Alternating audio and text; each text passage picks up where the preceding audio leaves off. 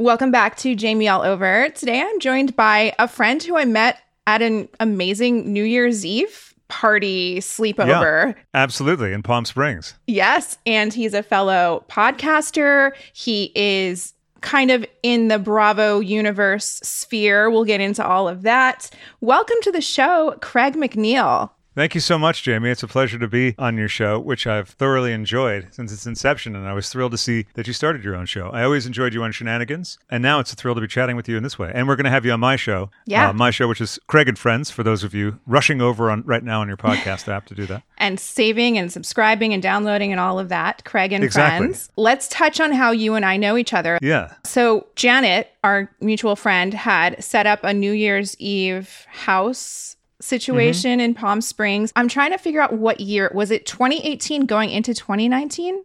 Oh, no. It was 2019 going into 2020. Okay. So it was the like last gasp. Yes. Months before things shut down. Yeah. And there was a real feeling like it was 1980, like we see in Boogie Nights. Everyone like, 2020, it's going to be the year. It's going to be amazing, which it was, but in a very different way. It was not amazing. Although I have to say, I thoroughly enjoy your podcast as well. And thank you for saying such nice words about mine. Well, thank you. Loved the episode that you did with your partner, Ada, announcing her pregnancy. Congratulations on that, by the way. Thank you very much. And I thought it was so interesting that, your story was that you met, what was it, Zoom, online? How did that come about? It came about because she was to be a guest on my podcast, and we met online on Zoom in May of 2020. So no one was going anywhere. Yeah. She's based in London. I'm based in LA. Now, I'm currently in London for probably obvious reasons, but we then shelved the episode for two reasons. One, anyone's show from around that time, you're going to listen back to episodes and want to skip it because we're talking about coronavirus and we're still too close to it. I think in about 10 years, people can go back and look at it, but no one wants to hear that now. So that, and also the topics were shifting, and also we were basically flirting the entire time, which is not something I have a problem with on the show, and it's happened with other guests, but we really felt like there was something happening, and then we planned on a date over FaceTime, which is, much more intimate than Zoom. Better camera, at least. Much better camera, yes, which is important for certain activities. Oh, my goodness. Okay, yes. Point taken. And Ada is a fetish wear designer, as you know, and used to do ready-to-wear lines and all that stuff, worked for McQueen, et cetera, and so on. Yeah, that's awesome. How did it go from chatting online and FaceTiming to where you are now? Oh, my goodness. Wait, how long until you actually met in person? Well, I say 2 years, and that might be exaggerating slightly. It was 18 months. So actually, this is about a year right now from when we met in person. I have to check the flight dates because at the time, you're just like, we're finally meeting in person. Yeah. So I don't know, sometime during the first month that we were in each other's physical presence, we conceived our son, Peter. So he's about 3 months old now? Yes, exactly. My math is correct. No, you're very good with that. That's very quick math. Very quick math. I'm not as adept, so I admire that. Yeah, he's 3 months. Wow. It's wild for me in many ways because I never, ever, ever, ever planned on having kids. And also sort of discovering, accepting, whatever you want to call it, that I'm queer, bisexual, pan, whatever people like to call it. Because some people have an issue with bisexual, but I feel like it covers everything. Whatever. I'm omnivorous is what I like to say. What exactly is the difference between bisexual and pan? The sticking point for people is that bisexual infers that there are only two. And I see. Much like binary, and which I completely understand. I think that I'm so comfortable saying bisexual after arriving at that, or queer. Queer is my favorite because for me, queer embodies a whole number of things. It used to be a slur that has been reappropriated. I can't remember what reclaimed by the queer community. And it also speaks to queerness, strangeness, artsy type stuff. And again, it was used as an epithet, and now it's not. Pan is new, so therefore maybe I have not resistance to it, but it's not the first thing I think of. But pan and queer to me mean the same thing, which means anyone could be of potential sexual interest, or rather any gender, any sexuality. Got it. I want to take it back to, how do you know Janet and everyone else, kind of all of our mutual friends in the Vanderpump adjacent, I like to call it, world? I also like the Vanderpump Rules extended universe because I like to think of it kind of like Star Wars. Yes. I was thinking if Lisa Vanderpump only knew all of those social circles that she has created from this show. I know. Right? No, it's wild. And now that I see Trixie Mattel doing stuff with Lisa, it's so weird because it's like my two worlds fusing in strange and unlikely ways. I used to work with Katya a lot, and Katya taking a sidecar ride with Sandoval, just like weird things. And then someone wrote, they were like, wait, these are my two shows. What are they doing together? So how do I know everyone? Well, when I first moved to LA, I started Vanderpump Rules sort of recap podcast, which was kind of new at the time. There really wasn't one of those. It was started as a lark with Laura Shane Halls, who now does another show that is Sexy Unique Podcast. Yes. And so we worked for a year, 2 years together, and then we went our separate ways. She did hers, I did mine. Mine with them was Pumped. And in the course of that whole thing, got to be friendly with, I think first Sandoval and Ariana, and then I can't remember who was next, but basically we started having the cast on the first show very quickly, like a fourth episode. And at the time we were like really rotten to them. Like, I mean, we were very mean. And mean in what way? Like impressions or what? Or just making fun? Impressions. And I would make a lot of fake commercials that were like really insulting. I would love to hear one. I have a whole reel of them I will send you. Okay. Yeah. There was one about, well, there's a perfume commercial for Kristen, something about lurking. But then, those of the cast that had a good sense of humor about the whole thing really embraced it. There was one or two people that we said some maybe really unpleasant things about, which caused me to also rethink about what we were doing, why we were doing it, and the manner in which we executed it. Mm-hmm. So I also had the pleasure of talking to Stassi after insulting her on one of our episodes and that was good because I felt it was good to be held accountable. She came on as a guest, right? But then kind of came in hot. Well, you know what? We had a meeting upstairs because the bit I left out is in the course of those 2 years. And the first year we taped over at Lara's place, and then the second year I moved into my apartment that I still have now, which is near like the Vivian Westwood building in West Hollywood. That's exactly where I used to live too. That's right. Kings and not to shout out your address, but I won't say it. People have seen it on TV. So if they, Yeah. So yes, Katie and Tom moved in after Katie was on as a guest, and we were hanging out, and she was talking about how she was looking for an apartment but couldn't find things in the price range that were like decent, which is a common problem in West Hollywood. Of course. We happen to have a vacancy in the building. And so I said, why don't we talk to the building manager? And so on and so forth. Then Katie and Tom moved in. Jackson folks came over, and then Jackson Brittany moved in down the hall upstairs. And for those people who are familiar with the show, it's the building where, as you said, Jackson, Brittany, and Tom and Katie lived. They would go back and forth. I think Jax would ride his little scooter back and forth. And yes. Did they both have the loft or just Brittany and Jax? No, they were similar lofts style apartments. Jackson Brittany's had a slightly different layout. I think it had an extra room. I think the man cave or whatever, where the drum kit was and video games.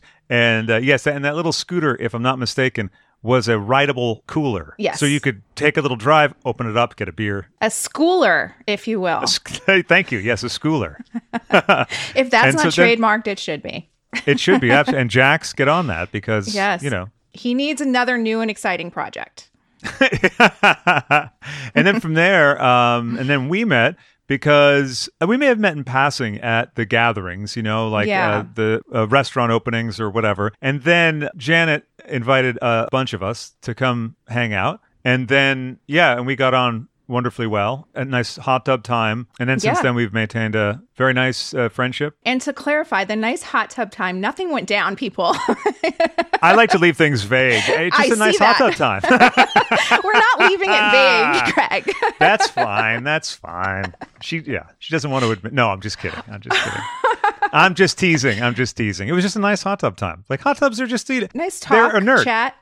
A chat. No, absolutely. Yeah. And you turned me on to some emo music, which is the one strata of pop music that I'm a little bit totally blind to. Yeah. Interesting. See, that totally checks out. I don't remember doing that, but I'm sure I did. I think it's on brand for Jamie. So on brand. That does not surprise me. Someone had sent in a question for my next podcast episode, which was shag, marry, kill James Kennedy, Schwartz, and Peter. So let me ask you that. I'm going to pass it off onto you. Wow, that's a tough one. It's a tough one because there's no way you're marrying James Kennedy. But then I'm like, the other two are the hard ones. Yeah, no pun intended. Well,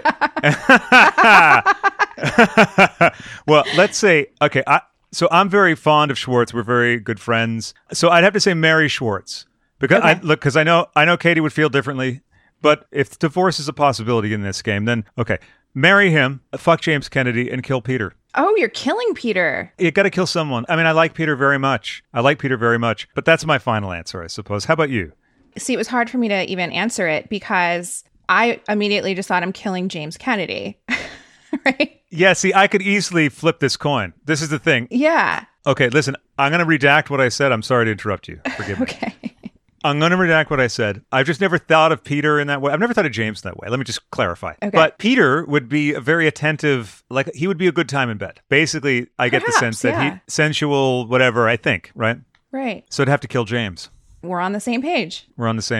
I just don't know who I'm marrying or shagging of Schwartz or Peter. That's a tough one. I mean, it could flip-flop. It's like, it doesn't really matter either way, I feel like. No, that's the thing. Well, this is like my James Peter conundrum. Mm-hmm. Yeah, I guess I would. Well, I had Peter on the podcast and we got along well. Schwartz I like, but he might be a little too lost right now for marriage. So I guess I'm marrying Peter. That makes sense. He's reliable. You know who he is. Like he's the same guy from year to year. Mm-hmm. Right? Getting back to our discussion, bi, pan, all of this. So your partner now, Ada, she introduced you to the world of polyamory. Is that correct? Yeah, and non-monogamy, because some people define them differently. Because polyamory sort of infers love for another person as well. But some people would say that we're polysexual, although she feels and I feel that like I would probably have the capacity to have maybe like a regular boyfriend as well as hookups and all of that. Whereas she feels pretty content to be polysexual, which would be having sex with her with other women. She's not really that inclined to be with other men. So it's somewhere in between that. Like, because I know defining it, sometimes people get a little bristly. But I also think it's something that is defined by one's own definition. You know what I mean? So yeah, she introduced me to that. I was interested in that because I had a partner prior, a few years ago, that I was with for far too long. When you're with someone for so long, you think that that's just what life is. And you think that whatever dissatisfaction you have is just how life is, how this is part of the whole thing. And what can you do? And I'm not really a sad sack like that. I don't really look at situations and think, well, nothing can be done. In fact, I'm the opposite of that. But after 14 years, you don't really know any different. When did you start feeling the dissatisfaction? Not that long after we moved from LA. When we first moved, to LA from Massachusetts. When we moved to LA, there was the kind of us against the world kind of thing because we were being scrappy financially. It's hard to get a job when you first land in LA. Mm-hmm. It's hard to sort things out. And the first thing that I did that took off was really not that well paying back then because it was a podcast and we didn't know how best to monetize and the whole industry hadn't really bloomed in the way that it has at that time. Now there's how many recap shows? You know what I mean? Yeah. And our show predated the after show on Bravo by about a year. Oh, wow. Yeah. Some would say then that you inspired it. I would say so. Some would say, and some of those people include me. So it was like, okay at first, but then things started to you couldn't figure out what was going on. But you know what? I got to say, anyone out there listening who's not sure about their relationship, if there is bed death in your relationship, figure out how to get out of your relationship. Everyone has slumps. Everyone has things, whether medical conditions or some kind of body image issues. But when it becomes bed death and you only have sex when one of the partners is very intoxicated or whatever, or if it's just deeply unsatisfying sexually. So there's no coming back from that. There really isn't, right? Do you share this feeling? Here's the thing. I have been theorizing about this entire situation for a little bit now, trying to make sense of affairs and cheating and people who aren't married or in long-term relationships, and why do they stay if they're not happy? What is preventing them from leaving? And I recently had a relationship coach on called Stefan Speaks. Mm-hmm. And I asked him the question. I was like, if you're not satisfied in your marriage, what should you do? If you don't feel this like amazing connection with this person, but you're not completely dissatisfied either, it's like, it's fine. Like, is that just how life is? Is that eventually inevitably what is going to happen? And he said, from all of his training and his experience in coaching these people, he said, get a divorce. I hate to say it, but you have to get a divorce. Even if you have kids, staying together for the kids is pointless as well. It does more harm than good. And he felt very strongly about that. So since having that conversation with him, I've just been thinking about this in my head because I'm kind of in agreement with him, but only to a point because I never actually pulled the trigger and got married. I was engaged with someone for 7 years. Prior to that, I was in 3-4 year relationships. Right before they were going to propose, I broke up with them because I knew I wasn't going to spend the rest of my life with them. So I've always kind of been able to get out. I never was pulled into that trap of like, oh, this is just how it is. I was always like, no, I'm waiting for the one that makes me think like I can be with this person forever. And so now I'm at the point where I'm like, does that exist? This is a very, very valid question, because sometimes you can think, okay, are my expectations too high? Or is the one really not like some kind of glowing, mystical, magical thing, but someone that you just instantly, or if not instantly, eventually just very comfortable with? You know, and that can include having ruptures, as they say, like, you know, that thing, rupture and repair. It's all about how you handle the bad times, because there will be bad times no matter how great or aligned the person is with you. I think it's a really strong thing that you've been able to get out, because a lot of us talk ourselves into things, and I've done it to myself, where you go, okay, well, this is what's going on right now, but, you know, it'll be fine. It'll get better because this, that, the other thing. It's a bunch of nonsense. I always think, though, that what you did, for instance, is the better option, because if you feel like this isn't, I hate to say going nowhere, or this is going nowhere, because that seems like there's a goal-oriented system, whereas if you feel like this is not going to play out into eventual sustained happiness, what's the point of continuing? And then you're just stuck. There's so many people. And going back to my episode with Stefan, he thinks about 80% of couples are with the wrong person. So now, you know, I have someone like you on who can shed maybe even a new perspective to that, because it's like the people who are just thinking like you're either in a couple and it's monogamous or you're not. Where does non-monogamy play a part of that? And there are some people I know who are married and they're like, well, maybe I should talk about having an open marriage. Maybe monogamy isn't natural. So what are your thoughts on all of that? So glad you asked, because I do have a lot of thoughts on that. Now, my interest in non-monogamy or polyamory, polysexuality, etc., came in part along with the realization that I'm queer, embracing of it, but also because in that previous relationship, I was cheated on for a long time with someone who lived in the building, so it was right under my nose the whole time. Oh, wow. And I think my over-loyalty, or my loyalty that was too big, having that sort of disrespected that much,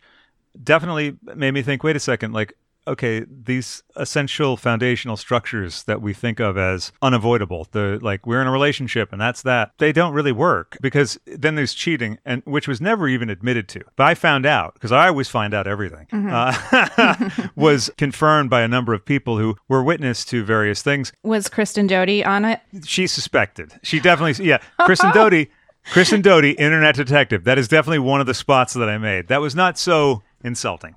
Yes. Now, yes, but okay, so when you have people on Vanderpump Rules saying, hey, what's going on with fill in the blank and fill in the blank? Yeah. Look There's out. A problem. Yeah. Take that as a big sign that something is going on. And I was a little bit in denial, and I think out of that thing of not putting someone on a pedestal, but thinking, oh, I love them, so they...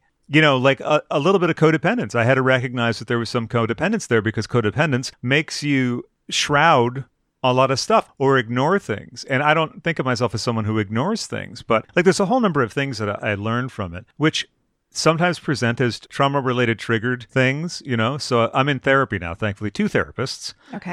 And sometimes one is not enough. No, exactly. I had the really low time, not that I wanted to be with them anymore, but getting used to being alone, particularly around the holidays, was such a fucking head spinner. I actually messaged Katie. I hope she doesn't mind me saying this. I don't think there's anything improper. But I just wanted to give her a heads up that, like, I don't know how you feel about Tom right now. I don't know. You know, I know you guys are divorced. Christmas is going to be weird. And don't worry, it's not going to be like that forever. But just so you know, because I kind of wish I'd heard that too, because I didn't expect it. That's really nice that you did that. Did she respond? She did, and she thanked me, and I was really happy. I love Katie. I feel very close to Katie, and I'm looking forward to seeing her in March. Looking forward to seeing you in March when you come over to tape an episode of my show, too. Yes. And Katie, I've always found to be so forthright and committed to her convictions. Like, I was talking with my therapist about values, right, and how we define ourselves. And sometimes we can get lost even in the thinking of who we are. Like, who are we when someone asks you who you are? I think core values are like so important. And we've talked about this in other conversations, but like core values in terms of how you apply yourself to business is kind of the same way that you apply yourself to relational dynamics. I feel that those things are one and the same. I don't think that people who are really sleazy in business are really clean cut in their personal lives. That makes sense. How you do one thing is how you do everything. That's how I think. It's just like when we talk about companies and we say, well, it's top down. If the person at top, a good person who considers other people's feelings, well, that'll roll downhill. But if someone's an Elon Musk, I guess it's pretty tense probably at the mid-level. Hey, I would date Elon Musk. Is that a mistake? No, that would be interesting. That would be, I love the genius. I love intelligence. And plus, I've got a lot to talk to him about. I have this thing that I would like to invent, but that's a whole other subject. I also love your enterprising spirit, and I have sought you out for some advice on that front as well. Mm-hmm. So I greatly admire your imagination, enterprising nature, and tenacity, and also your dedication to, for instance, veganism, and your integration of your passions and your solid beliefs in all that you put out into the world. So like the show is comprised of subjects and guests that you're interested in, that represent initiatives that you'd like to see fostered in the world, and also your business ventures reflect that as well. Like, that's very impressive. Thank you. It's been a journey. It wasn't always this way.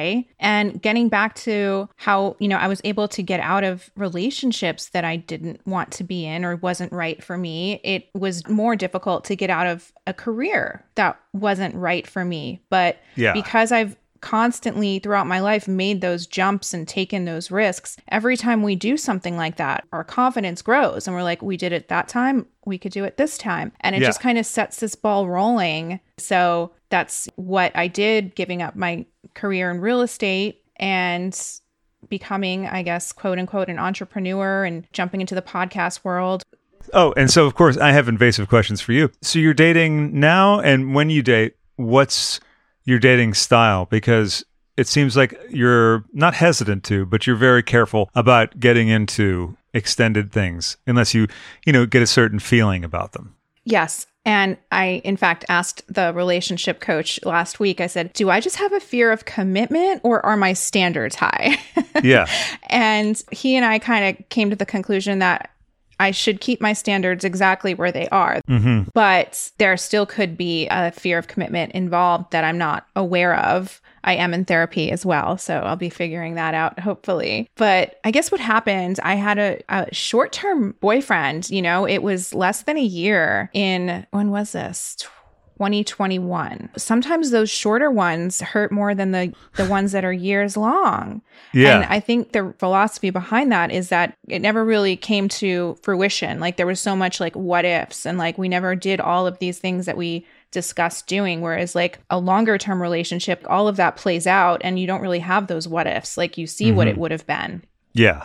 So it was very difficult for me when that ended, especially because weeks later, he moved in with someone else. I suspect and heard he was DMing her when he and I were together. He got her pregnant right away. Wow. They're not even together anymore. The next girl is the one that contacted me, gave me all this information and said, he's telling me these stories. He told me he used to date you. I'm seeing some red flags. I'd like to know your opinion. So I wouldn't have even known any of this unless his second girl after me contacted me. It was all a bit traumatizing to find all of this out. Yeah. And it definitely made me question my judgment because when we were together, he was saying like he wanted to get married and we were looking at houses together. It was all moving very, very fast. And he even opened my idea to having another child. The fact that I allowed this person so close and I considered all of this with him, it really made me question my judgment because I'm like, was he lying the entire time or did he really feel these things and then he just flipped a switch? I don't know. But I mean, my intuition towards the end, I think was right. And I'm the one that ended up breaking up with him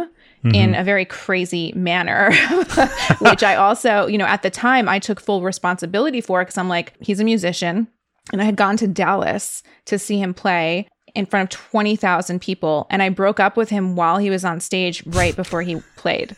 Now I'm like, good fucker. But yeah. At the time, I felt horrible.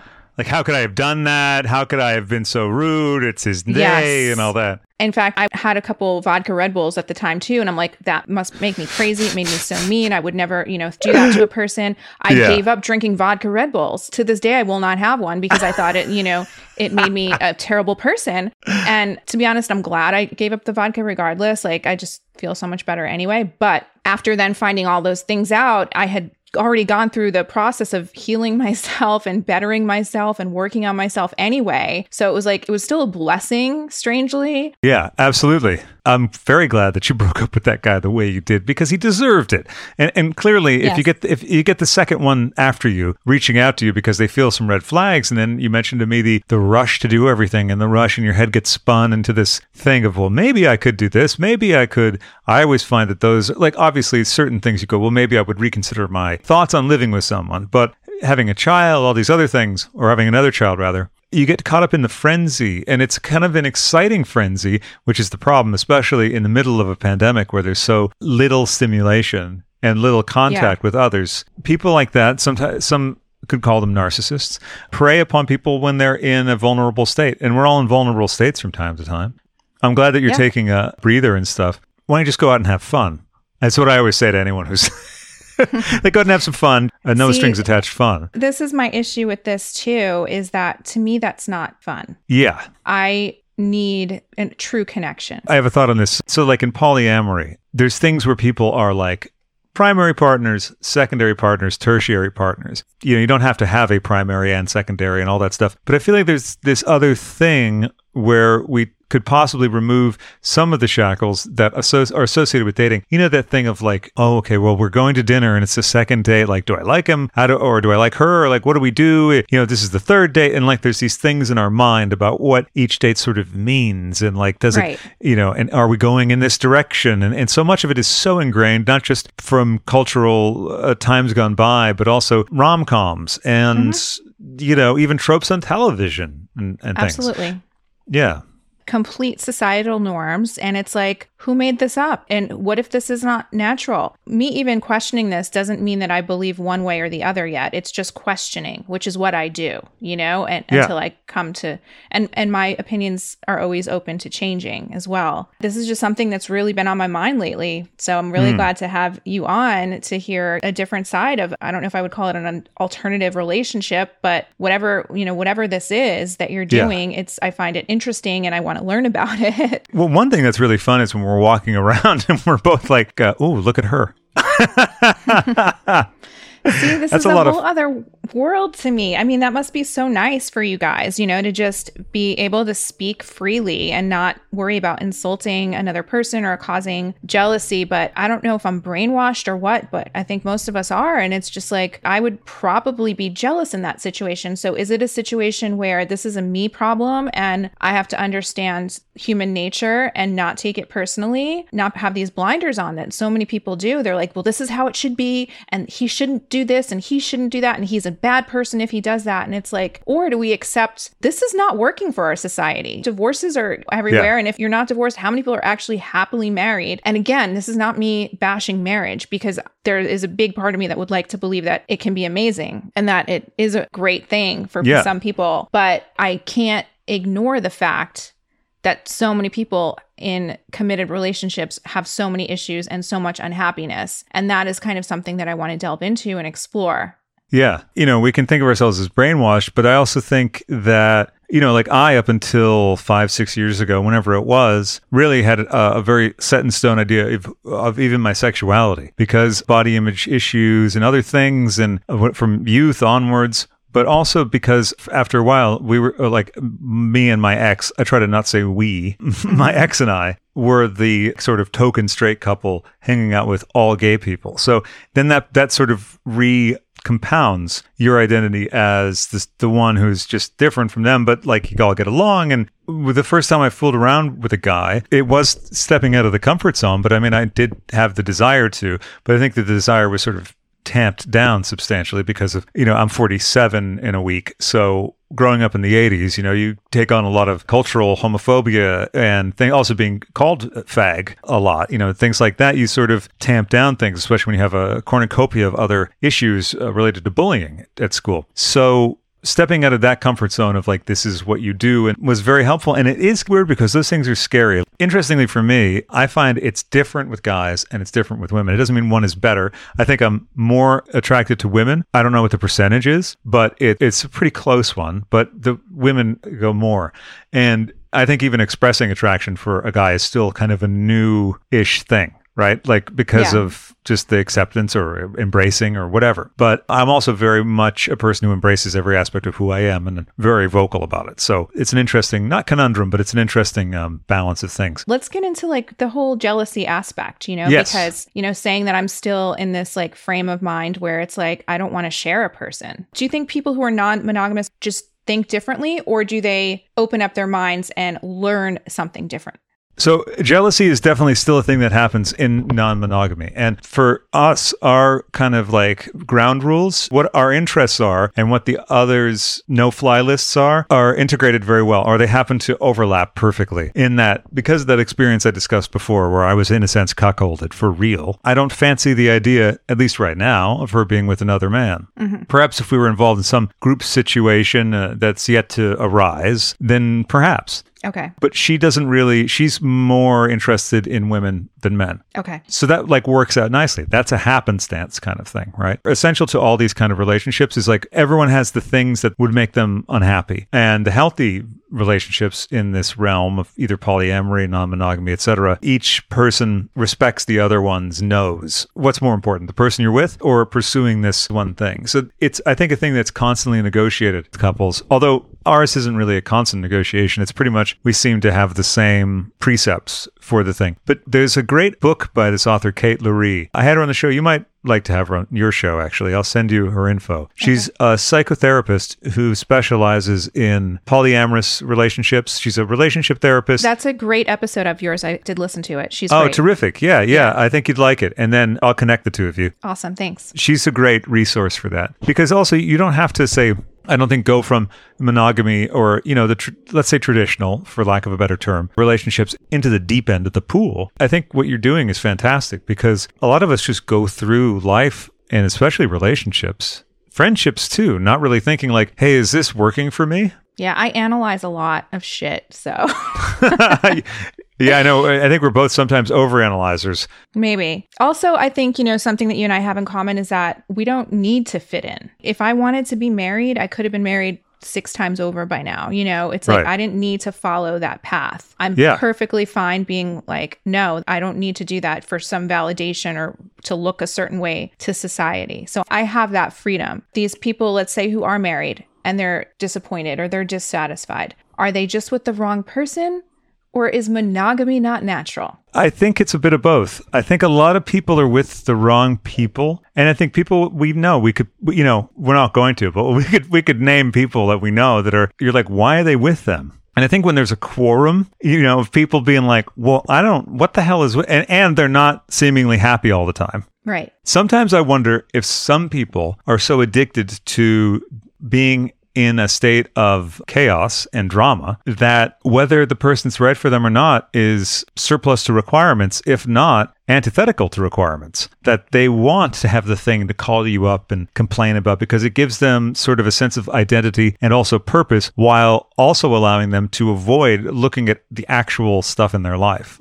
It's a dark thought. Yeah, I wouldn't doubt that there are situations like that going on. But I think more common are situations where they're like, oh, well, this provides me stability. This provides me comfort, a schedule, and those things that we do crave as humans. But then it's like, is it also unrealistic to expect that from that same person who's your best friend is also supposed to be constantly turning you on and providing stability, yet mystery and all this like adventure as well. And those notions too of the mystery and adventure, like you can get to a great place where you're very comfortable with each other, intimate, and the ways that there's not much to hide when you have an infant and you're in sweatpants and just like, oh, did I shower today? I have no idea, that kind of stuff. But I think also for instance with us, we make time to, even tonight where I had a therapy appointment earlier, like 2 hours before our chat, and then so we had like a 2-hour window, but we got some sushi and we sat together, and Peter was in his cot. And it was just like, it's not quite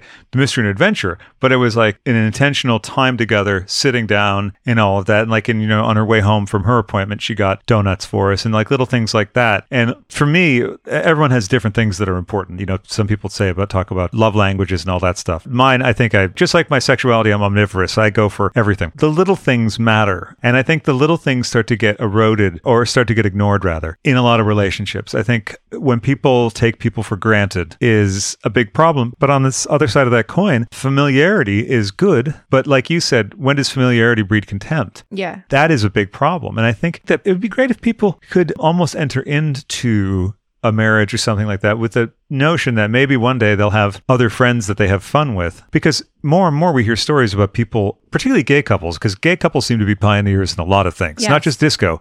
Because in the gay communities, it's more common than not that a married couple, a very dedicated couple, they have play friends. And these couples last seemingly forever, most of them. Do they? Obviously. That would be my question, is it sustainable? I think it is. I think it's as sustainable, if not a little bit more, than any other marriage. Because I don't know if... Also, marriage is a construct that was invented at a time when people's average age life expectancy was, 35? 35, yes. Yeah.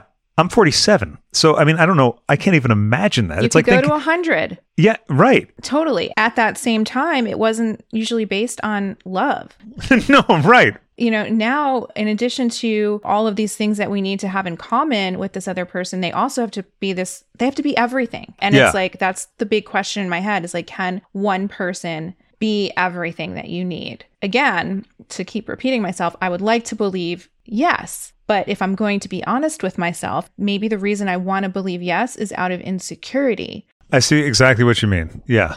I want to be able to be that for someone else as well. You said you're repeating yourself, but the thing is, it's one of those core questions. So it's okay. Mm-hmm. It's part of the, not rumination, but the contemplation process of what is it? Is it insecurity, or is it that you like some things about it? Because another thing that's funny right now, I think, is that because of the rise of awareness and, I'd say, the chicness of non-monogamy, I think that some people feel out of step because they don't want to be non-monogamous. Mm-hmm. So it's a whole interesting time, really, because this is being discussed more than ever, Absolutely. Even on dating apps, Craig, I just recently found this out because all over the dating apps, people will be like, pineapple belongs on pizza. Pineapple doesn't belong on pizza. Do you know what this really means, though? No, please tell me.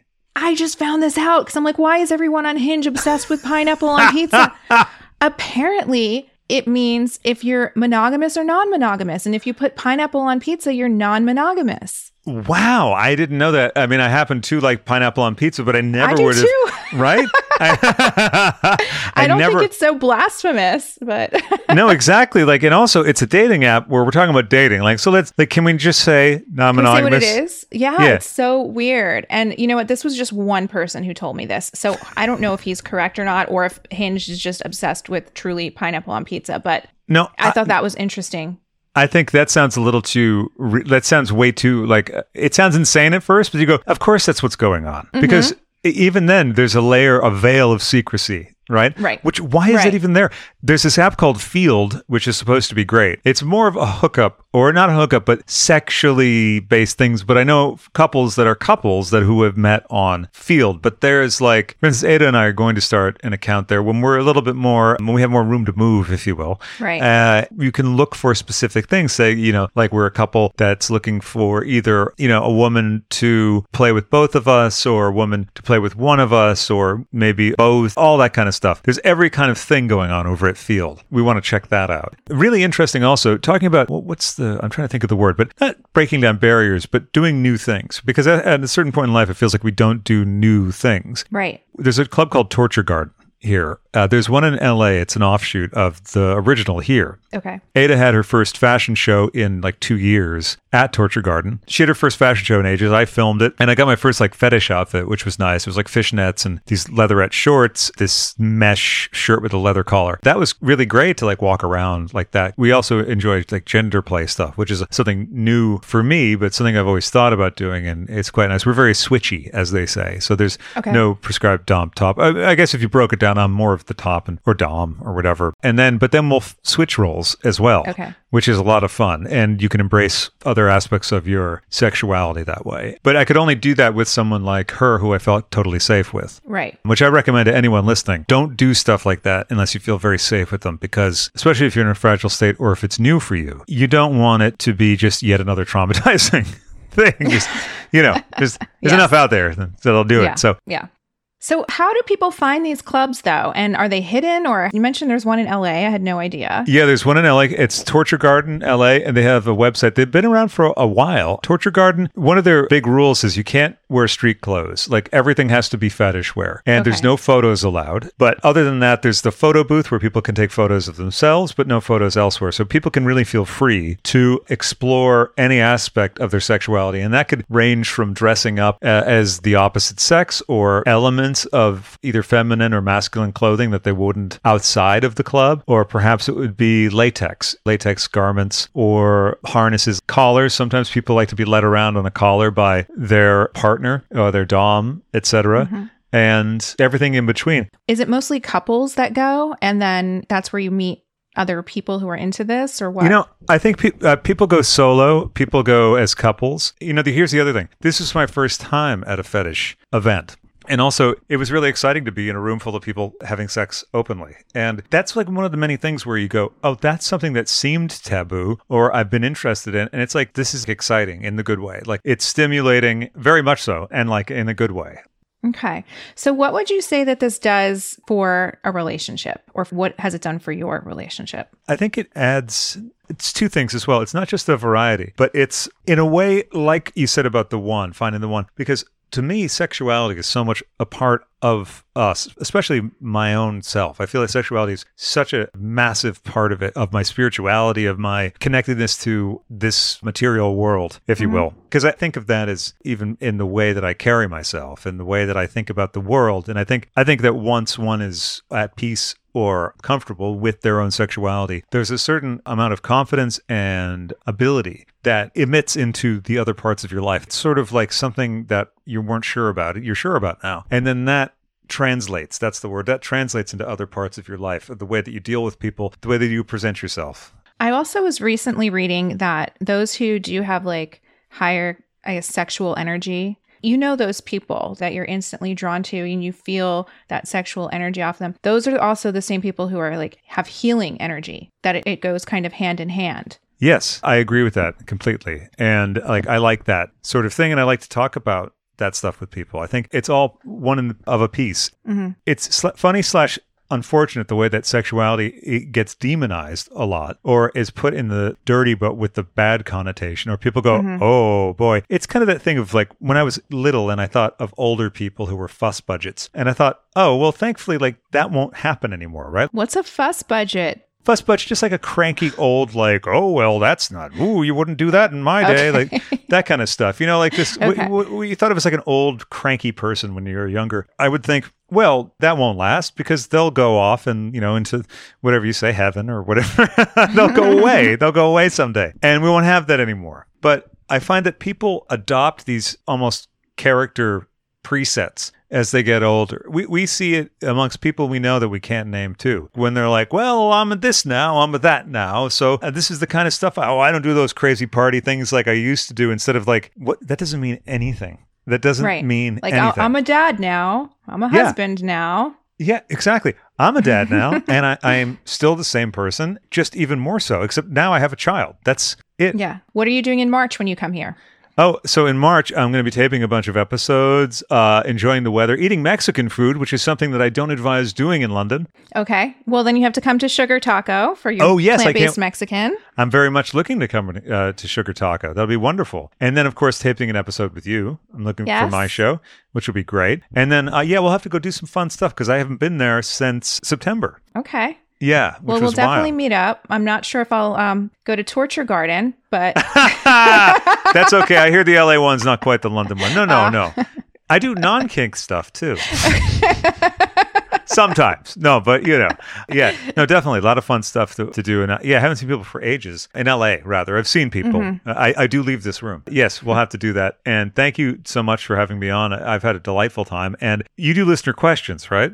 I do. Okay, so I would like to offer, if you would like to have this, if anyone has questions about the stuff said on this episode or complaints, whatever it is, if you want to send them to us, we'd be happy to address them together the next time we chat. That would be amazing. Yes, send it all in. I would just say have an open mind that I'm sure it works for, clearly you're living proof that it's working for you at the moment. Yeah. And it's not for everyone, and that's fine. And people that I bring onto this podcast, it's always a fine line with podcasting because it's like, I want to hear all the voices. You know, I want to hear all the opinions. I don't want to just bring people on who I agree 100% with and everything that I promote that I want to bring on. But then also there's a responsibility involved. It's like, you also don't want to just promote something that you're fully against, you know? So there's always that fine line. But with something like this, like maybe I'm not into this, but I don't care. I want to hear about your experience. So for those listening, they might not be into it, but it doesn't hurt to hear other walks of life, you know? Absolutely. And even if someone doesn't want to go into the deep end of the pool, there's a lot of aspects and practices in non-monogamy or polyamory, what have you, non-traditional systems that you could even look into as a way to apply to a long-term marriage between just two people. Absolutely. You can pick little things that might work for you. Yeah. Or might bring a little excitement or change into your situation. Who knows? Just exactly. Even something as simple as doing little nice things like getting donuts for each other. Like think maybe if you're listening and you are hitting a slump, because everyone can have a slump, even with us, when the height of the stress of the first month of the baby. One day we just said, let's just cuddle for a minute because we're sleeping in separate rooms and physical contact is very important. And so what we did is we cuddled and we got drowsy immediately, which means that your body is at rest. I don't know. I can't remember. They say the somatic or whatever, all that stuff. Yeah. Vagus nerve. I can't remember how it goes, but that stuff, you know, folks, you know. So we immediately were resetting that. It was so nice to see you. And where can people find you? At Craig and Friends Pod on Instagram. And then on Twitter, it's just Craig and Friends. And then on your podcast app, which you've already subscribed to, it's just Craig and Friends. I like to have people on that shaped our culture in every way, pop culture, queer culture, and then delve into movies. Oh, and self-help stuff as well, like Kate Laree or Amy Fiedler, who you've had on for a fabulous episode. Yeah. Yes. Yeah. Thank you for recommending her to me, by the way. Hey, my pleasure. As I'm wrapping up, I need to ask you, what is your favorite song? We're going to play it for the outro. Oh, I love that. My favorite song. Okay, it's going to have to be This Is Radio Clash by The Clash. Awesome. And they have an amazing drummer, so I'm very happy to play. I haven't played any of the Clash songs before on here. Thank you for that awesome recommendation. And thank you for mentioning how fucking amazing Topper Hedden is. One of the best drummers ever in rock and roll. Ever. Absolutely. I agree. Thank you so Craig, much, thank Jamie. you so much. Thank you. I'll talk to you soon. This is Radio Clash on Pirate Satellite. Orbiting your living room, cashing in the Bill of Rights. Human army surplus or refusing of the lights. This is Radio Clash on Pirate Satellite. Yeah! Beep, beep.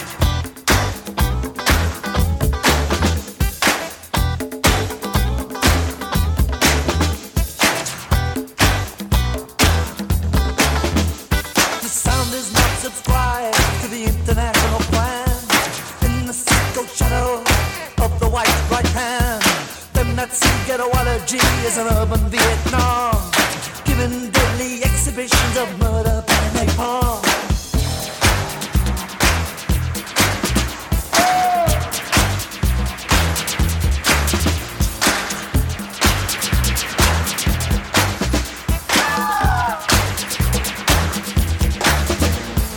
This is Radio Clash, tearing up the seven veils. This is Radio Clash, please save us, stop the whale. This is Radio Clash, underneath the mushroom cloud. This is Radio Clash, don't need that.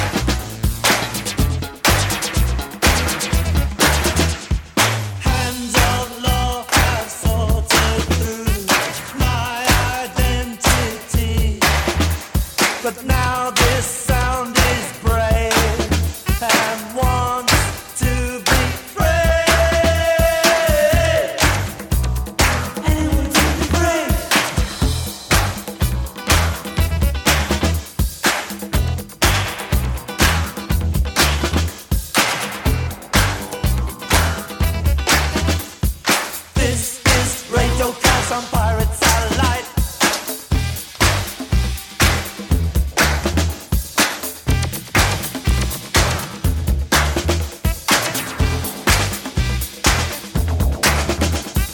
This is not free Europe, nor an armed force network. This is radio class using audio ammunition. This is radio class, can we get that world to listen? This is radio class using oral ammunition. This is radio class, can we get that world to listen?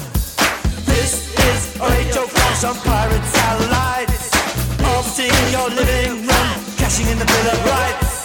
This is a radio class on pirate satellite.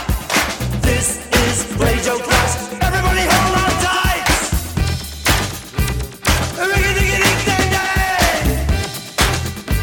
Go back to heaven now.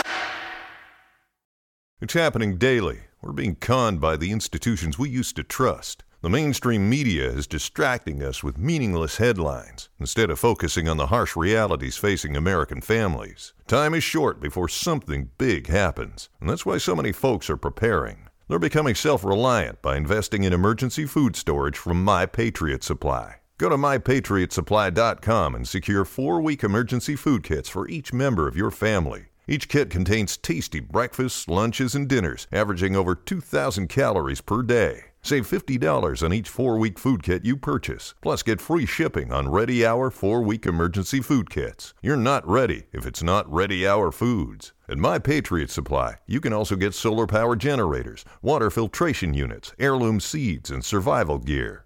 Order by 3 p.m. and your unmarked boxes ship the same day. Shop MyPatriotSupply.com today. MyPatriotSupply.com.